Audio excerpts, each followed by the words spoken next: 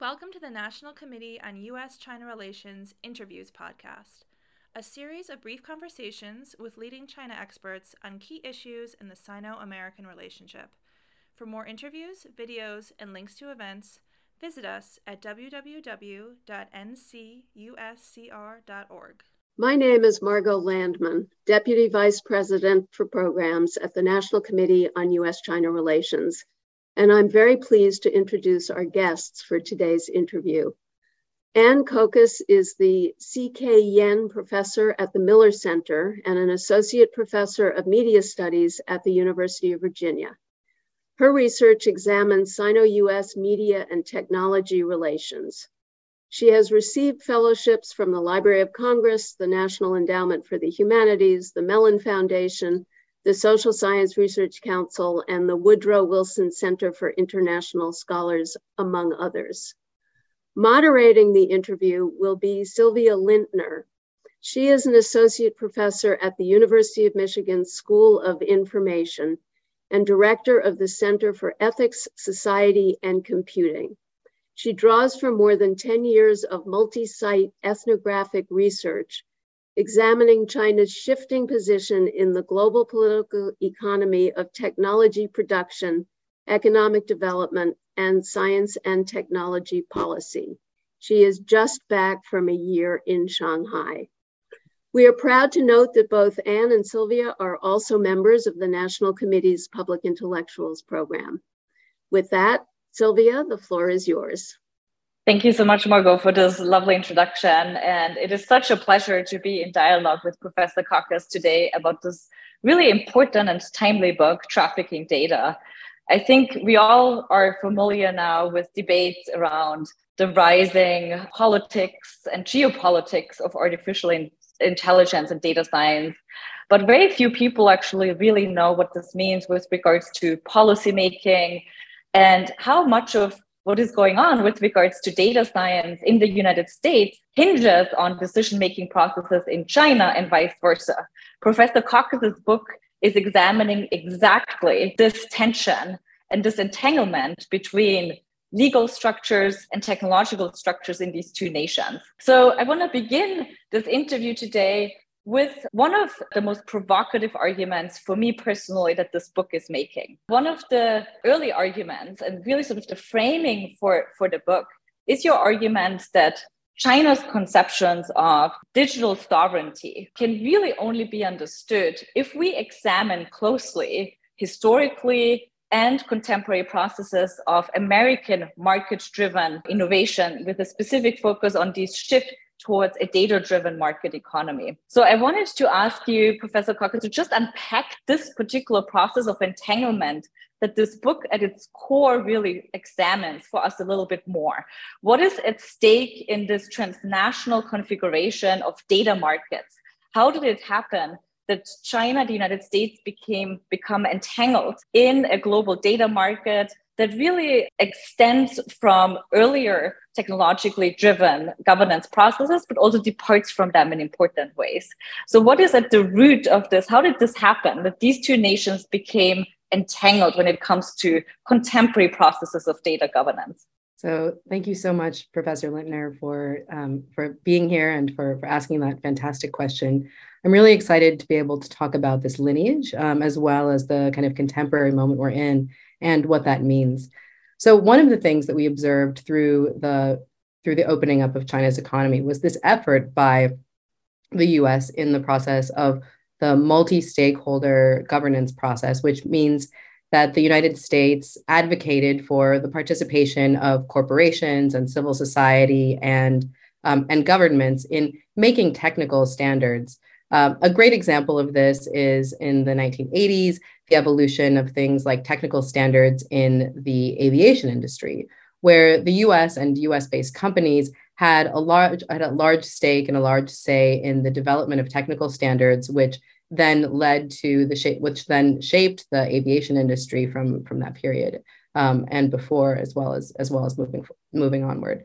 Now, what we see is that the Chinese government became very aware of these processes, of the way in which the multi-stakeholder process where US companies would have an outsized role in shaping standards in conjunction with the US government, would play in shaping digital or in shaping technical norms in a wide variety of industries. So this became really interesting with the evolution of digital platforms and of digital markets, where it became very clear that US firms like Google, like Amazon, like Facebook, were establishing patterns and practices through multi-stakeholder engagement with organizations that drew in the perspectives of industry, of the US government, of civil society, that were not necessarily in the interest of countries like China, that were much more focused on the role that the state was going to play in establishing these standards and norms.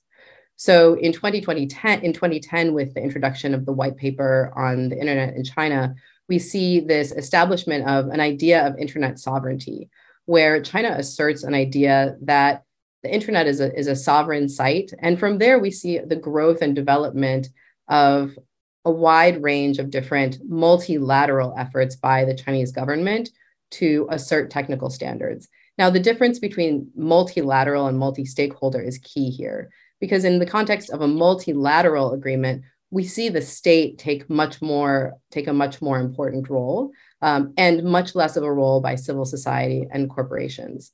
Now, in many ways, the United States had stacked the deck in its favor in order to establish technical standards in a wide range of industries using the multi-stakeholder model, because they were able to draw on the power and interests of US companies, US civil society organizations, and the US government in order to push forth technical standards. Now, we see a very different context when we look at just the US government and just the Chinese government in a multilateral context, like the United Nations, for example, where individual countries can have outsized influence, where it's possible, for example, for the Chinese government to sway smaller nations or nations with similar governing systems to vote on multilateral standards. Now, what we see is that as this evolution happened from earlier tech industries through to the digital landscape, the Chinese government has become more and more aware of the importance that this plays in not just establishing power domestically, not just establishing economic power globally, but establishing political hegemony globally. And I think what is so remarkable about your book is really that people haven't thought about, per se, data-driven governance as a site of geopolitical tensions. We often think of data structures and artificial intelligence with regards to perhaps national borders, but even that has been a very recent debate, like just 10 years ago. Very few people had on their minds things like an AI arms race, for instance, which is how the US and China often characterize these days, through sort of a language of like a Cold War kind of mentality. And so we also, I think the book captures really well what is at stake in this current moment as these two nations are competing over questions of national security, but also global reach, as you were just unpacking. So my second question is sort of very specific about the Chinese state and its conceptions about data. So there's the term that's commonly used in Chinese, 数字化, is often translated, I think, into English as a digitization. But the term really connotes numerical processes, right? And actually speaks to the sort of focus on data-driven decision-making processes that have drastically shifted over the last 4 years how the Chinese state approaches various industries and thinks about transforming and you describe it in the book, anything from health over citizen engagement to agriculture and everything in between. So I'm curious to hear from you a little bit to explain to our listeners how does this conception of data-driven governance or digitization of 数字化 in the sort of Chinese state context, how does that differ from how American tech corporations and perhaps even the American government has conceptualized data? What is the key difference there? Well, I think that there are many key differences. And that's one of the reasons why writing this book was so exciting, to really see how differently countries conceive of these issues. And as we're looking at, an AI arms race, or even just intense competition economically in the digital realm, how these different conceptions of what the digital is relative to how a society functions, how companies operate, how sovereignty works are so different in the United States and China. And I think this is one of the amazing things that the National Committee does, is to bring these ideas into dialogue. So I'm really grateful to have the chance to talk about this. Now, I think that we need to think about the relationship between Shuzhihua and Shuzhihua and Shuzhu. So the digitization is one thing. So that's turning a society into a site of the usage of types of digital platforms. And then Shuzhu is this idea of a sort of digital sovereignty. It's also there's also the idea of Wang Luo Juquan, so like a networked sovereignty. And these are key distinct terms. The reason why they're different is because Shuzhihua could just refer to the use of digital tools to make a society function more efficiently. So, for example, in the course of researching the book, I visited the Pudong district administrative building that was designed to be a municipally led smart city initiative to improve a wide range of different municipal services. And that's really handy. I mean, in the United States, I would love it if there were more enhanced, traffic management mechanisms that were in place to help me not get stuck in traffic, or flood management in places like Florida that was based on effective predictive mechanisms. So that's one municipal or civic management strategy. And the part that becomes complicated is when those civic or municipal or even national management strategies become part of this idea of what constitutes a sovereign state. And then what becomes even more complicated on top of that is the very broad way in which China conceptualizes what the digital domain of the Chinese state is.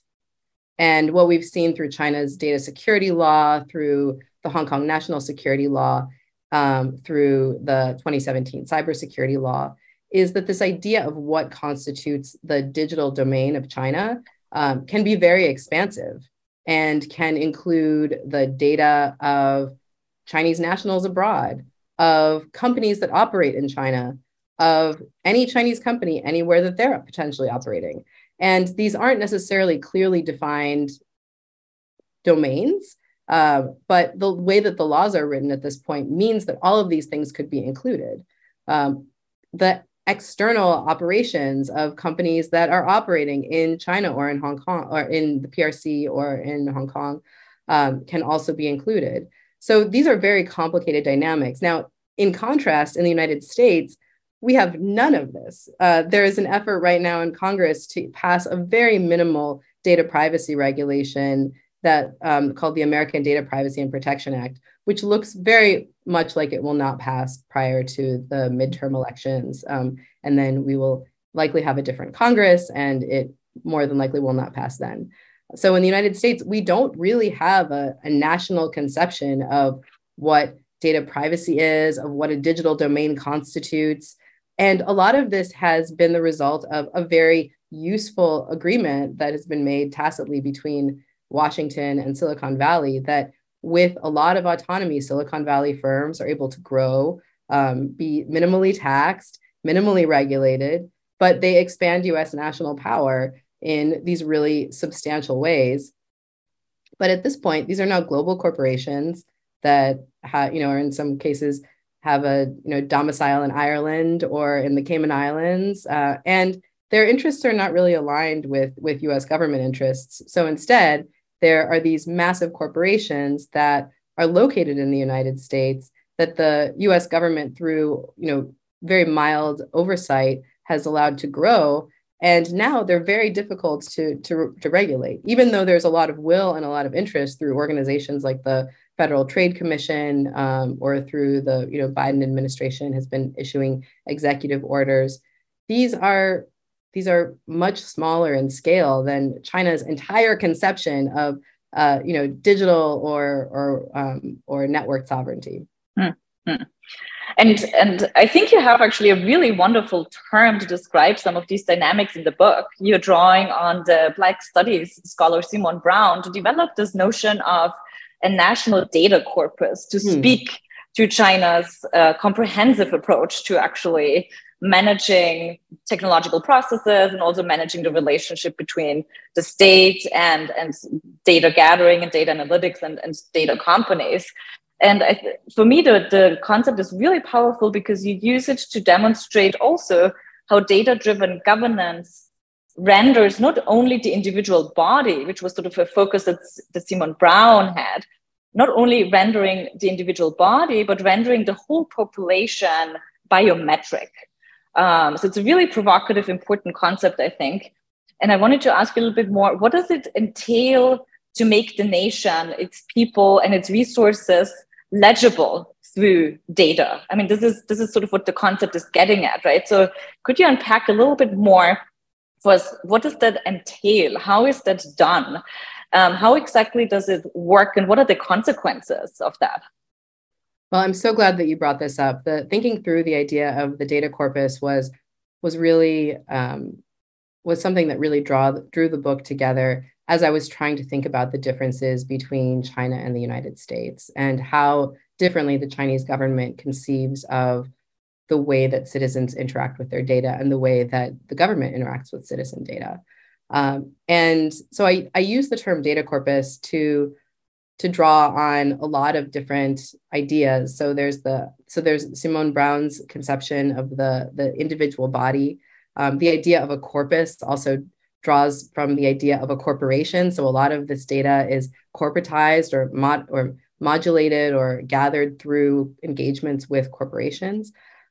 We also have the idea that a data corpus is used to train AI models. So in addition to the body, we also have this training mechanism that the collective bodies of the Chinese people are then being used to develop through a wide range of different economic tools, of civic management tools, potentially even political or tools related to national security. Now, when this becomes really interesting is during a time like COVID, which you had much more experience with the dynamic zero COVID experience than I did, having just come back from China, where when I first started writing the book, COVID was not around yet. It was not part of our lives. And as this evolved, the idea of the data corpus became even more significant and even more upfront about as part of the Chinese experience through things like health codes and health apps that shape how people can move, that even more intensively monitor their biometrics, their ability to participate in society, whether or not they'll be placed into quarantine, and basically how their lives function. So when I began writing the book, I couldn't even conceive of the degree to which a lot of these plans would have been put into place. And indeed, when I was doing field research in China prior to COVID starting, it became clear that while this was an intention of the Chinese government, there were a lot of technical challenges to implementing that type of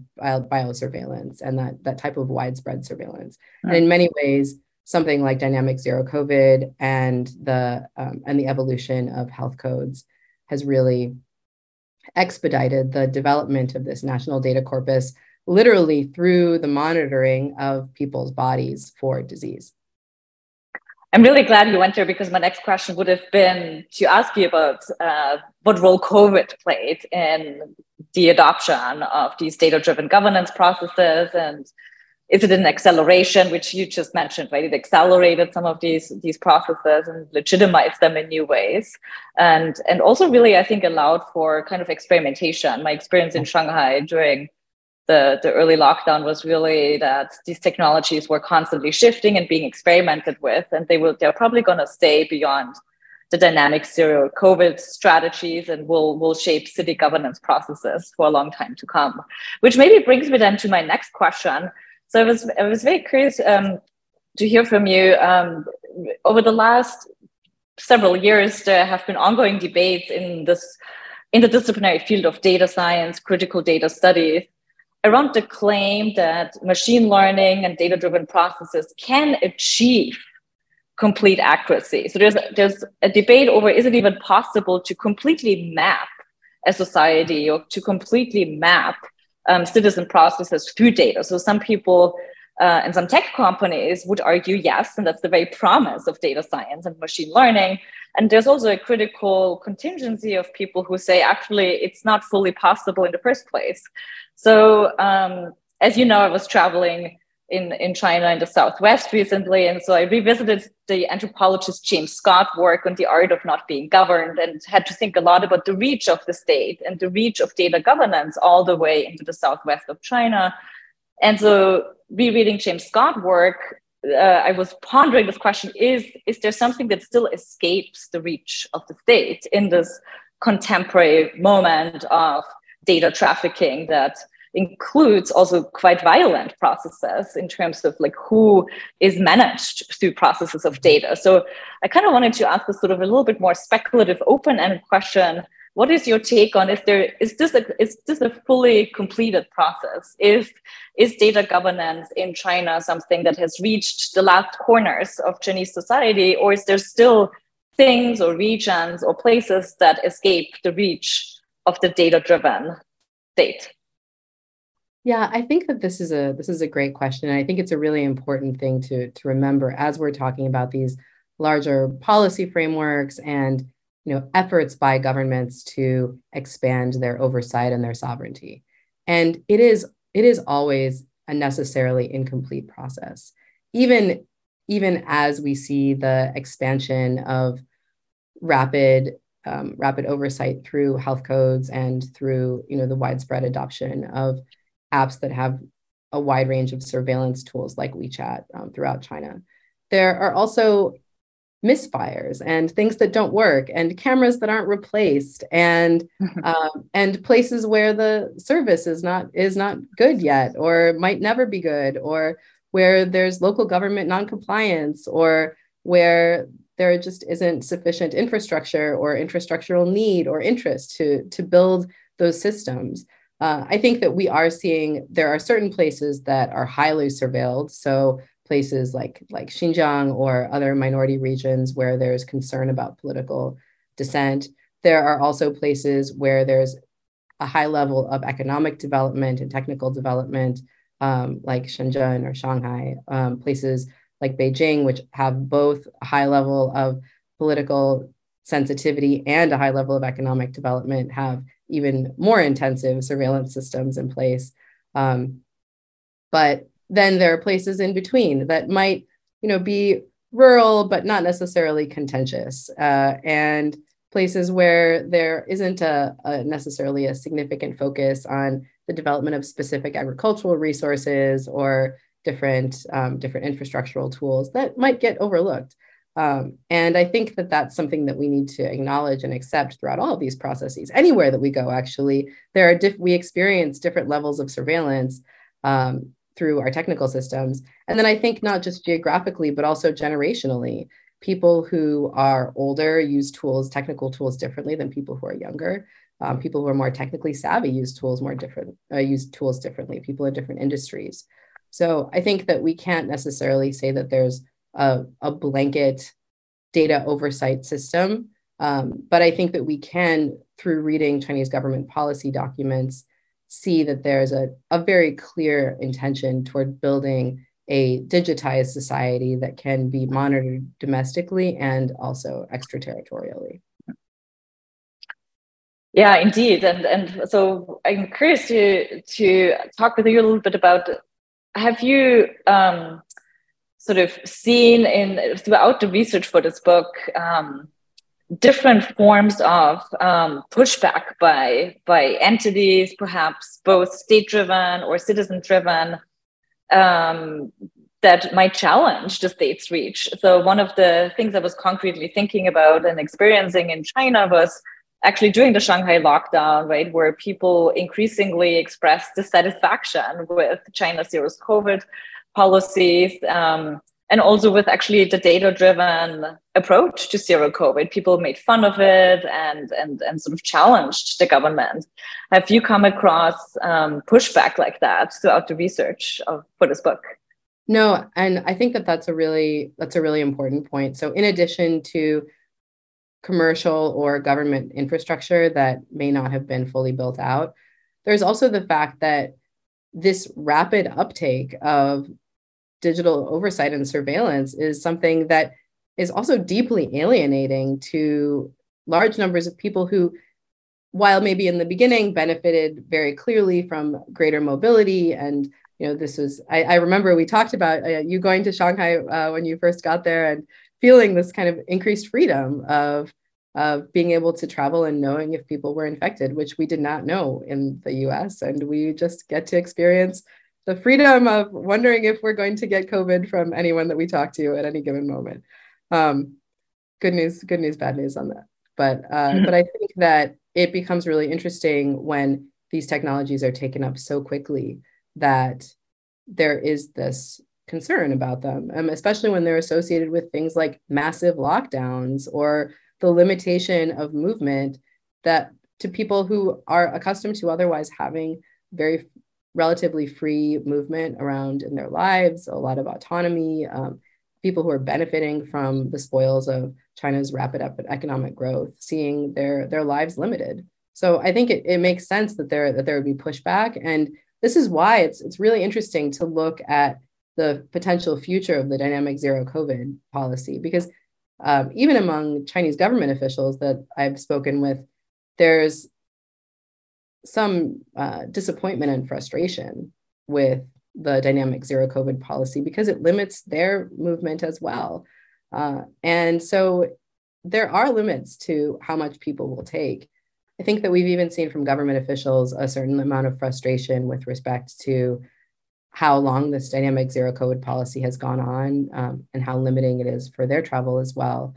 And so we'll see how things proceed over the coming months.